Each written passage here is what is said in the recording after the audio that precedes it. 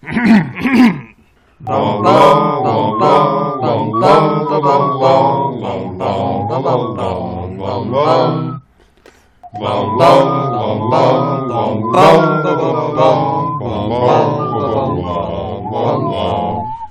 back to our podcast within a podcast, pottering around the Burrow of Mangum Reads. We are three muggles who also make loopholes for ourselves in the laws we write. My name is Sarah. I am joined, as always, by my co-hosts BJ and Spencer. How y'all doing? Very disappointed that apparently there wasn't a course in law school built on around the law of the wizarding world, because that sounds like a fascinating dive to get into. I think there might be a college in Portland that does that.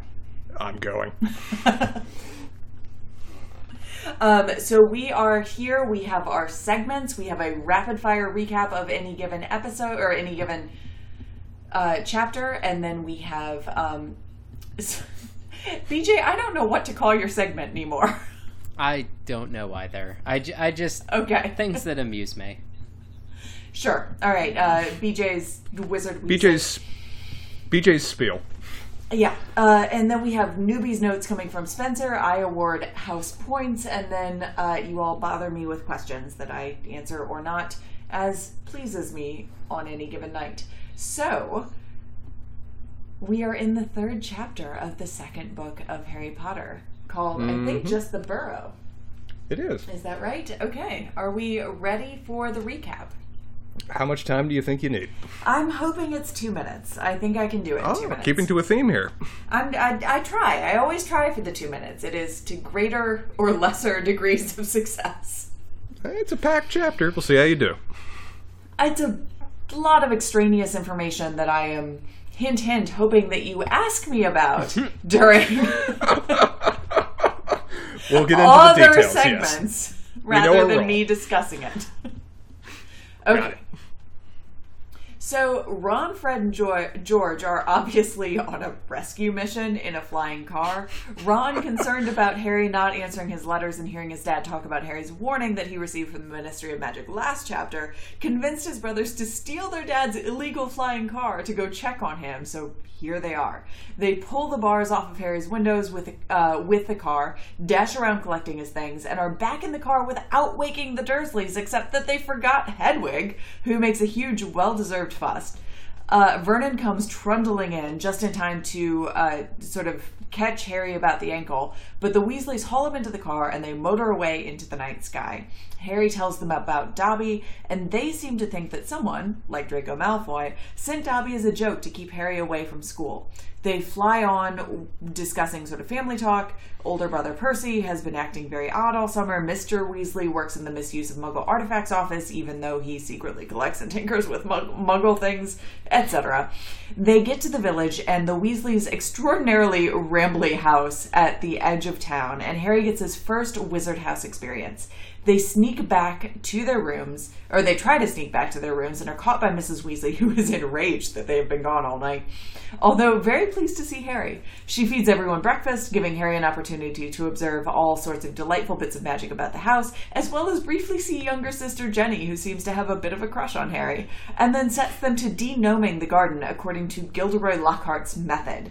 They decide to just make the gnomes dizzy and chuck them as far as they can. Mr. Weasley comes home from a night of raids and is both pleased and chagrined that his car made it across the country and back.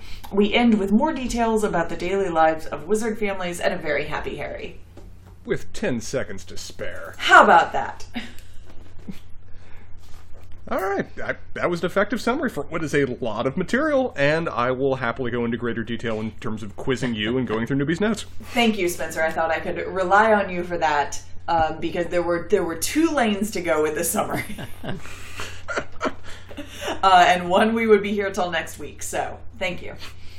BJ, what you got for us? So, probably my favorite thing of this chapter, and I guess it did technically predate it, but was the Mean Girls reference. Get in, loser. We're going to the Burrow. There were a couple of things that amused me for various reasons. I like that Harry's being super quiet, and then they're ripping the bars out of his window, and it's just like, Wait a minute. So, a couple of things that I desperately need to reference, but we're going to quickly say and then never talk about again. What do you think polishing a prefect badge is all about? The misuse of Muggles artifacts office is I really thoroughly enjoy, and I love that basically everything in Harry Potter is a misuse of a Muggle artifact, and they're just going to completely ignore it because it's a nonsensical... Like, I get the intent, but it's a completely nonsensical thing. I already made a Burrow J.R. Tolkien joke the last episode, so we're also going to quickly go over that one. I do like that Mrs. Weasley clearly reads romance novels, and they get... I wonder what romance novels in the Wizarding World would look like on their covers. It's true, they'd move. And so the last two things are... Mr. Weasley might be my favorite character that we've had, hands down, because his immediate reaction, which is very near and dear to my heart, was, wait, it worked? Awesome! Oh, wait, I'm supposed to be angry at you. Okay. Mr. Weasley is a scientist at heart. Yes. It's good to see that Ron seems to take after his dad, too, in terms of general personality. So, yeah, Mr. Weasley's great. Yeah. And then the last one is, I still do enjoy the alliterative wordplay of The Adventures of Martin Miggs, the Mad Muggle. But I'm kind of, like, with all things, I'm very curious. Like, this is a place that I would love to have supplemental material, as opposed to, like, a... bestiary or any other like supplementary material that might have actually come out, but like wizard comics about Muggles sounds hilarious. 1000% agree. I also I assumed that given your track record of pointing out alliteration, BJ, I thought that you were going to get to Martin Miggs, the Mad Muggle, but I did have my book open to that page just in case you didn't get there, because this is extraordinary. Fallback plan. It does look like there's some very disappointing fan art associated with it. I don't need to know about any of that. Yeah, just a quick Google search and some images that pop up are a little disappointing, though I do have safe search on, and it's going to stay that way. Okay. Fair. Spencer, what do you have in Newbie's Notes tonight? I adored this chapter. This chapter was great. This chapter just seemed like it was like... The first chapter was pretty serious, it was pretty dark, and this chapter is like, oh wait, I want to remind my audience that this universe runs on fun. It's just... So much of this is just powered by the rule of cool, the rule of fun, rather than even logic, and it knows that, and it's having fun with it. Like you said, BJ, the, SEAL Team 6 rescue of Harry Potter is just hilariously ludicrous, and it's great. We spent the entire last chapter afraid that the sound of a elf beating his head against the wall would disturb a dinner party. They've got like a Ford Plymouth hovering above the house, ripping bars off windows. Motor going the whole time. Just fine, not an issue. It's when the owl starts squawking there at the end that suddenly the alarms go off. And it's just a lot of fun. It's a lot of fun visuals. I enjoy that they even reference something we talked a lot in the first book, that wizards don't have practical skills, but the Weasleys have really worked hard to get them. In terms of them picking the lock on a door and everything else. That was a fun little reference. We got some additional questions answered about how the magic of house elves work, how they're tied to a family, or alternatively tied to actually a home. They kind of say both at different times. As well as the Wheels Within Wheels debate about who actually Dobby is following the directives of. We got really strongly suggested here that they may be working for the Malfoys, because they would have the wealth necessary to justify, wealth and family history to justify a house elf. And so possibly everything that he did was just a way of thwarting Harry Potter in ways that we didn't expect. One thing I also found really interesting that I probably should have picked up on earlier is that this chapter really says the Weasleys are kind of low-key powerful in their own ways, which previously they'd kind of been telling us was not the case. But now I understand it's just that they're poor as dirt. Not that they're not very capable wizards in, honestly, positions of kind of remarkable influence in their own way. Mm-hmm. I mean, we see with Mr. Weasley. What's Mr. Weasley's first name? Do we hear? I don't know if we know it in this chapter, but it's Arthur. Arthur. That he's in a position that is, kind of brushed aside, considered relatively irrelevant. And so maybe because of that, he's literally writing the laws for this area that he's enforcing. That it isn't against the law for him to own and build this car because he made that law for that explicit purpose. It's interesting that in that process too, that he is this particular department that he is working in is really the basis of why the Ministry of Magic exists. Oh yeah. But it gets shunted off to the side because it is focused entirely around kind of muggles. Those muggle affairs. Mm-hmm. Send with the lesser people, one of the poor people to handle those. It's interesting. Yeah, we are very, very much in a class system here.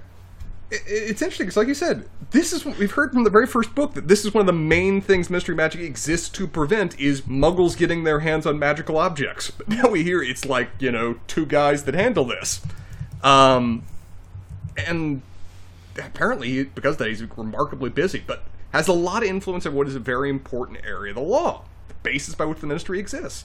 He's also pretty damn magically powerful if he's constantly enchanting these various objects.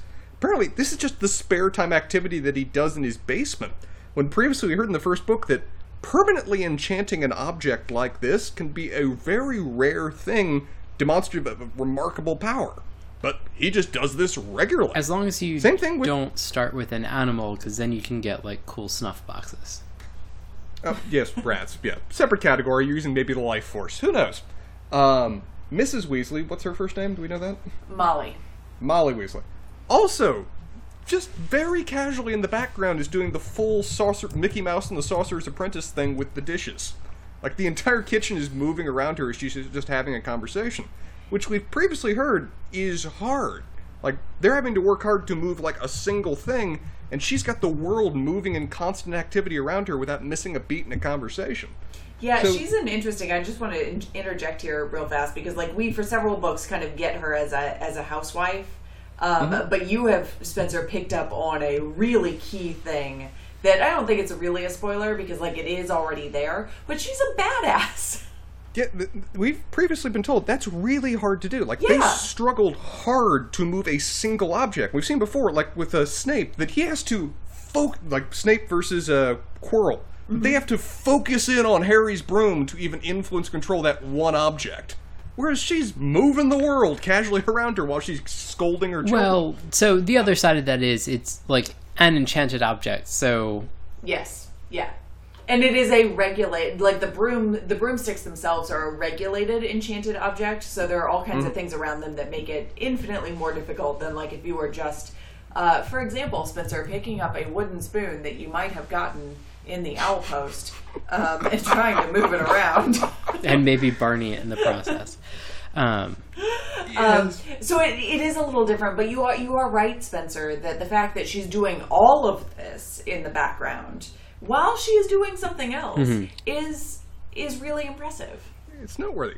I should have realized it kind of already, because everything we've heard about their older children is that they're remarkably accomplished in their various fields. Mm-hmm. That one is a prestigious researcher who's out constantly researching dragons and just shows up at the top of Hogwarts to take a dragon with him with his friends do, as just part of their regular daily events. We hear that Perry... What's the name of the older brother? I'm struggling with the names of the characters. Percy is still at Hogwarts. Percy the prefect. He is the prefect, yeah. Mm-hmm. But he's a prefect. He's apparently leading in his field. So there's a family history here that's very relevant. But like you said, it's just further examples that this is a very class-based society. And so despite the fact they're magically powerful, despite the fact they're tied into the foundations by which the ministry, the sole basic apparatus of government that we see, exists, they're poor, and so they're irrelevant. And they're constantly pissed on by people around them. That's very British. Mm-hmm. Other interesting things we get here, we get to meet more non-humans and see that they are treated like crap despite the fact they are fully conversant and sentient. Though, admittedly, the gnomes here seem like little bastards, and I'd probably enjoy chucking them into other fields too. It also seems like it's more kind of... like a lot of how they interact with magical objects, there's a level of physical abuse, but everyone's kind of on the same playing field that it's kind of sort of just a game that we play. What else do I got here? It's also very interesting to see that how very arbitrary the rules on magical use in the Muggle world are. That we don't have Arthur say that you're allowed to fly a car. That's specifically against the rules. Previously, when Harry wielded a spell, or when Dobby did in Harry's household, immediately, within like 20 seconds, Owl apparates and drops off litter, or however else that works. We debated that in the last episode. Here, flying magically powered car is openly in the street outside of a window and causing property damage. No owls. So it's again demonstrative that the Ministry's system for monitoring the Muggle world is incomplete and clearly of very secondary importance for them, despite the fact that should be their job. So Arthur is going to send himself a note that he should be more careful in the future. It's very clear that there are not many people necessarily monitoring this, that it's an automatic system, and when you've got Arthur having basically sole control over it, he can kind of do what he wants. Ministry of Magic is not focusing on this, and that's just... it's showing that where their biases are. So you're saying it's somewhat capricious, and for whatever reason, and it has nothing to do with the plot or how we should feel about our main character, maybe focused in certain places. Yes. Okay. Otherwise, I'll skip ahead. Gilderoy Lockhart. Do I know who that is yet? Because that name sounds awfully familiar. You don't in the books, but you will.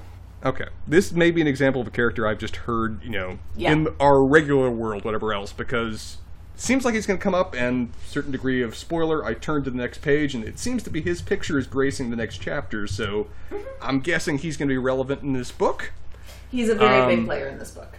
Is he just kind of like a local social media kind of celebrity that does everything and publishes all kinds of books on various topics just because they've got that name brand reputation? He's a Dadaist, it's fine. Sorry, I lost you guys for a second there. We were all quiet because I made a bad joke. Sarah eventually laughed, and there isn't much more to it. Okay. we can cut that in various ways. Well, getting back into it, it's also interesting to see, you pronounced it, how did you pronounce Ron's sister's name? Jenny. Mm-hmm. Interesting to see her, again, kind of engage in a mix of either hero worship or crush of Harry. Mm-hmm. That's most of what we've seen her do across 2 books, so interested to see how that develops, because it's clearly something that they want us to focus on. Spencer, were you leaning towards a racial slur? No. Okay. What were you going for there? How were you going to pronounce Jenny? Guinea? So the answer is yes. Okay. Is that a racial slur? It can be considered. Not spelled the same way. Yeah. Pronounced similarly. Yeah. Well, clearly not, because I don't know it. Fair enough. That's fair. All right. So the other thing that I wanted to let you know, Sarah, probably more than Spencer, because Spencer hates animals, and the... Hey, this is the thing now in our various podcasts. And the probably... You can't let anything slip, Spencer. Yeah. Keep it locked down all the time. Mm-hmm. And the probably real equivalent to Ottery St. Catchpole is Ottery St. Mary, which one of the major attractions and things to do is go to the donkey sanctuary. What? I love donkeys. So the other thing that I think is very funny is that catchpole apparently comes from the Old French catchpole or chassepole. I don't know how to pronounce French things. Or the medieval Latin chassepulus, meaning chase fowl. So they basically live in Ottery St. Wild Goose Chase. I love that so much. And I think it's probably true. The Weasleys seem to present as a sort of family who chase geese on as a pastime. They are at least not as organized as I would like for them to be. Spencer feels real kinship to how the Weasley household is run. Oh, no. Hence my last question was going to be, is Harry ever going to live with the Weasleys for a summer? Because I would have a blast with this family. He will never live with them for an entire summer, but he will live with them for significant portions of the summer. He sort of does end up living with at least a Weasley. That's fair. All right, that's going on the list. That's not in the series, I don't think. Going on the list of things I will eventually understand, hopefully. Yeah. Weasley/Harry fanfic. Gotcha. Okay. No, it's not. Well, unless you consider J.K. Rowling fanfic. Which at this point... it comes and goes. So we have house points to award. We do. And I have a clear winner of this chapter, although the loser is a little bit more murky, and I would like a little bit of input in it. But I do believe that the clear winner in this chapter is Harry. Yes. He has escaped his confines. He has gone to a place that he finds fucking great. And he has got to do all kinds of things that he has never seen or imagined before. Like, he is just in hog gnome heaven. This is an excellent chapter for Harry all around. Mrs. Weasley isn't even mad at him. No, that's one of the main distinctions between him and the rest of the escape artists, is that they feel the full wrath of her scorn, including Arthur Weasley, too, for just not condemning them for it. Yeah. Harry just gets everything he wants. He escapes it completely. So, I have a question. It reminds me... go ahead, Spencer. Well, I found it funny just from memories of my childhood, of where I really do remember various situations, like being over at friends' houses, and my friend, whatever else, would do something wrong, whatever else, and the parents would tear into them, and then with just like flipping a switch, they turned back to me, and it would all be gone. It's like, how you doing, whatever else. It's like, let me tell you thing. how much you are in trouble by being super nice to your friend. Yeah. There was an element of that, yeah. BJ, you had a question. I do. Around all of this. So, Sarah. Yes. Which do you think is worse? Having your job possibly be unhappy with you and maybe your wife, or to no longer be able to abuse a child? Well, this is my question. This is exactly my conundrum. Because it's a 50-50 here in this world. In this world, it actually is. Like, clearly, given, I think I laid out in the last episode, that especially in these chapters where we are not necessarily in Hogwarts, awarding house points gets a little weird. And so maybe we should think about, like, what an individual character's objectives are in a given chapter, and how well they meet or do not those objectives, right? Yeah. And so... The general objective of the Weasleys. Yeah, is... to coexist in harmony. And the general objective of the Dursleys is to abuse keep Harry there. Yeah, yes. Okay, keep Harry, whatever. Well, yeah, I mean, to do said thing, they had to keep Harry in his room.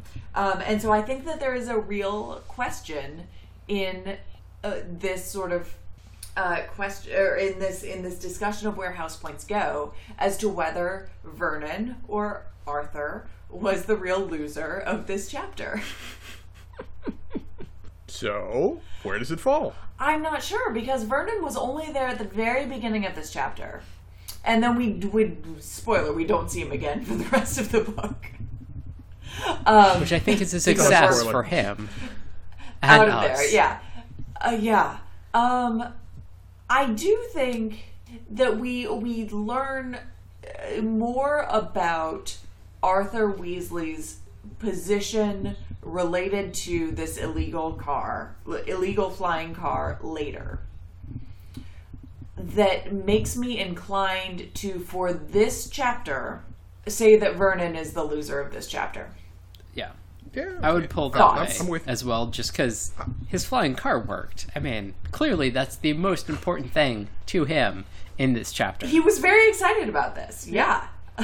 And at least at present, he's rather flippant about the idea of repercussions. Mm-hmm. That he just kind of says, maybe I'll have to investigate myself or something. Yeah. So It is really seems like- just that Molly is annoyed with him. Oh, yes. But they seem like that will pass. Meanwhile, Vernon's got property damage. That's contractors, that's a degree of burden that's been placed upon him that I don't think that Arthur Weasley quite is rivaling. I think that's true. So I'm going to stand by these house point allocations and demerits, and I think that makes sense. So, questions. Okay. I can start with one if you like me to. Please. So we see here that Arthur is in a mid-level bureaucrat kind of job. Mm-hmm. But because it's one that the powers that be don't pay a lot of attention to, he has a lot of power. That he can really control this area of the law at his free will. Is this the norm for the Ministry of Magic and how various of the officials in similar levels of power work? Or is he just kind of in a unique position because it's an area that the senior ministers don't really care about or pay attention to? I think that he is that his particular situation is a little bit unique in that way, but I do think that we see that this is a very British system that is very segmented in who has power in what area and what that means, and that there is not across the board a lot of concern, except in specific cases, about what anybody is doing where, or even a whole bunch of knowledge about what anybody is doing in any given department. Right. So I think that his case is an extreme version of the general rule. Right. This really strikes me as like a pre-Margaret Thatcher civil service kind of thing, of where these administrators and bureaucrats have a hell of a lot of power, probably exceeding that of elected officials, if those even really exist in the wizarding world, not sure. And they can wield it how they want, particularly within their department. Mm-hmm. Yeah. I think that's fair. Then that's where I would kind of draw the line. We see other examples of the same kinds of things, but I don't know that we see it to the degree that Arthur is just kind of like a rogue functionary. Yeah. BJ, you got one? Yeah, it's... So, I find it interesting that... I guess this... I don't know how to best umbrella this question, but there was a sentence that kind of threw me for a loop, which was Malfoy made Dudley Dursley look like a kind and thoughtful and sensitive boy. Which... Is that supposed to be sort of reading into something that we don't know about, like, in the books? Because, as we've read in the books, Dudley is the worst. Mm-hmm. And Malfoy's like a bit of a dick, but... Yeah, I mean, maybe he's like a little bit of a bully, or mostly, but he's not even that much of a bully, it seems, to at least to Harry. Well, he go on. Well, I have a comment on this. Go ahead, Spencer. Well, it seems like it's just relative levels of importance to Harry, of where Harry's gotten pretty used to everything that Dudley can throw out. Meanwhile, Malfoy has directly threatened the things that Harry now loves more than anything in this world. Where Malfoy, but Dudley has done the same. Malfoy several times last year tried to get him expelled. And Dudley can't do that. There's nothing Dudley can do about that. Sure. I mean... Dudley didn't even know, and the Dursley family didn't even know that was an option to them until the end of last chapter. Yeah, I mean, but, like, I guess we've discussed previously that physical harm in the books is weirdly trivialized, but... Sure, yeah. It just feels like a very weird statement, given what's happened. Yeah, I think my read on it, I don't think you're off, BJ, but I do think that it is a sort of question of Harry doesn't want to be at the Dursleys anyway. Mm-hmm. He's trying to get away from the Dursleys. And so, yes, Dudley is a bully. Dudley can be physically harmful to Harry, and makes his life sort of hell around this world that he doesn't want to be in to begin with. But Malfoy is an existential threat to Harry's ability to be where he wants to be, and to function in the world that he wants to function in. Which I do think you're right, BJ, that we have seen kind of only hints in the way that might happen going forward. But I think that we can probably, and I think that Harry probably is, especially as a sort of 12 or 13-year-old whose world is wrapped up in exactly what it's wrapped up in, extrapolate out into the threat that Malfoy poses to the one place that he has been happy. Fair enough. It's just one of those things that, like, I can understand it being foreshadowing, and I read it as such more than and maybe filling in sort of like gaps in our perspective as readers. But again, it's just like one of them has been physically and emotionally abusive, and the other's been a little bit of a dick in class.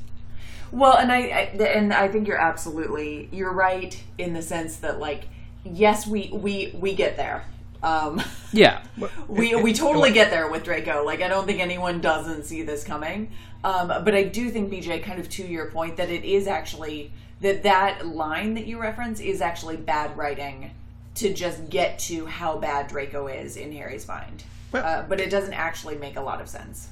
Let me offer an example. Okay. Of where Draco, in Harry's mind, was directly responsible for the closest he got to getting expelled last year with the whole dragon in the tower thing.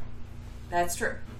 And that's something he's never forgiven him for, and has continually referenced it again after it happened. That was a big deal, and that in several times, in several ways associated with that dragon, Malfoy set up traps that Harry nearly got caught in or did get caught in.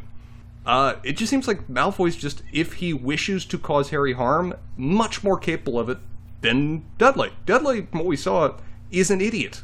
Harry's gotten pretty good over the years at just avoiding him. That most of the chapters that we see, Dudley, though he wants to inflict harm on Harry, never succeeds in doing so because Harry's easily able to dodge him, avoid him, or just confuse him. Draco, on the other hand, is conniving, capable, and may not wish to inflict the same degree of physical harm on Harry, but seems to have it out for him as a personal grudge, like we've talked about, and for the one thing that Harry actually cares about. So I think there's a lot more potential for threat from Draco than Dudley, just because he doesn't know what to expect out of him. I think it's much more like he's Harry's nemesis. He's Harry's foil. I was just going to say that I think that in kind of that same vein, BJ, Draco has a lot of the things that Harry, having been exposed to the magical world, would have liked to have had. Not in terms of like money or power necessarily, but in terms of a stable magical family that can allow him access to this world in a way that he just doesn't have. Yeah. Mm-hmm. And also the entire book is built around class system tensions, and he represents the upper crust and everything else, so he's kind of meant to be a bit of an icon emblem there as well. Yes, and in kind of in the magical world, you not only have this sort of like money and title and family-based system of class, you also have the sort of like powerful magic associated with that, right? So it just gets amplified. So there was a magical gentry. I have a follow-up question, and then I will turn it back over to Spencer. Harry's rich, right? And individually, yes. Yeah, individually, yes. Yeah. So how come, like, there's no... I don't know how best to phrase this question without sounding like me. BJ, you're here because we want to hear from you. Yeah. Say it the most BJ way you can. Okay, so how come it's not addressed in, like, any sort of reasonable way where Harry has money and it can be like, hey, okay, well, I'm going to give a bunch of money to the Weasleys and they can, like, put me up or anything. Basically, it seems like there's a trust that should have either gone to him or provided for him somehow, yet Dumbledore has decided that the best possible place for Harry is being thoroughly abused for a decade, and probably continuing even though he knows exactly what's going on. But there's the money and obviously opportunity to not have that be a thing, and so there's this weird class dynamic that only exists because Harry's nouveau riche. Like, I don't know. It's just like there are these. So those questions are completely valid. The question of why Harry can't just sort of give sort of two middle fingers to the Dursleys and fuck right off does get addressed later. It's also a point too that the wizard coinage is perfectly valid. It's an equally valuable resource in the Muggle world too, right? I mean, the vault's full of gold. So, potentially speaking, he could wield that kind of wealth as well in his summer life, too, if he wanted to. They're guessing there's probably restrictions on that. It'd be super funny if he just, like, had a separate, like, drill bit company that he just, like, bought. And, like, 100% that's what I would do in my off Oh, that'd be great. I know you would, BJ. BJ, would you have done that at 12? Meeting 12-year-old BJ would have been an interesting experience. Yeah. I don't know. I could ask my mom, and I probably would get a very interesting answer. I can get back to you on that if you actually want to know. I'm curious. If you could record that and sort of splice it in somewhere, that would be great. So other questions that we have. Yeah, another one from me. We saw before in the prior book that Ron knew essentially nothing about the Muggle world. Like, really basic stuff was entirely foreign to him. Now we found out, though, that his dad is constantly spends most of his daily life working in the Muggle world, or working with Muggle artifacts and dealing with Muggles, and brings some choice items back home to work on his basement, which Ron knows about. And they have to learn Muggle skills like lockpicking. Well, his brothers do. They don't have to learn anything. Well, this is probably not things they were not supposed to be even be learning. I don't think their parents know that they know these things. I feel like they 100% do, because honestly, their mom's reaction to stealing the car and, going on an adventure was, you weren't in your beds, you didn't leave a note, and stealing the car was third on that list. Yeah. She, given how we've seen the twins act before, she's got to be used to it to a certain degree at this stage. But yeah, I guess my practical question is this just... are they aware that what the dad does, but he's purposefully cagey with his work because he's trying to in some way restrict the Muggle world from them? Or is Ron just, has it all before him, but is kind of a doofus and is just never paying attention?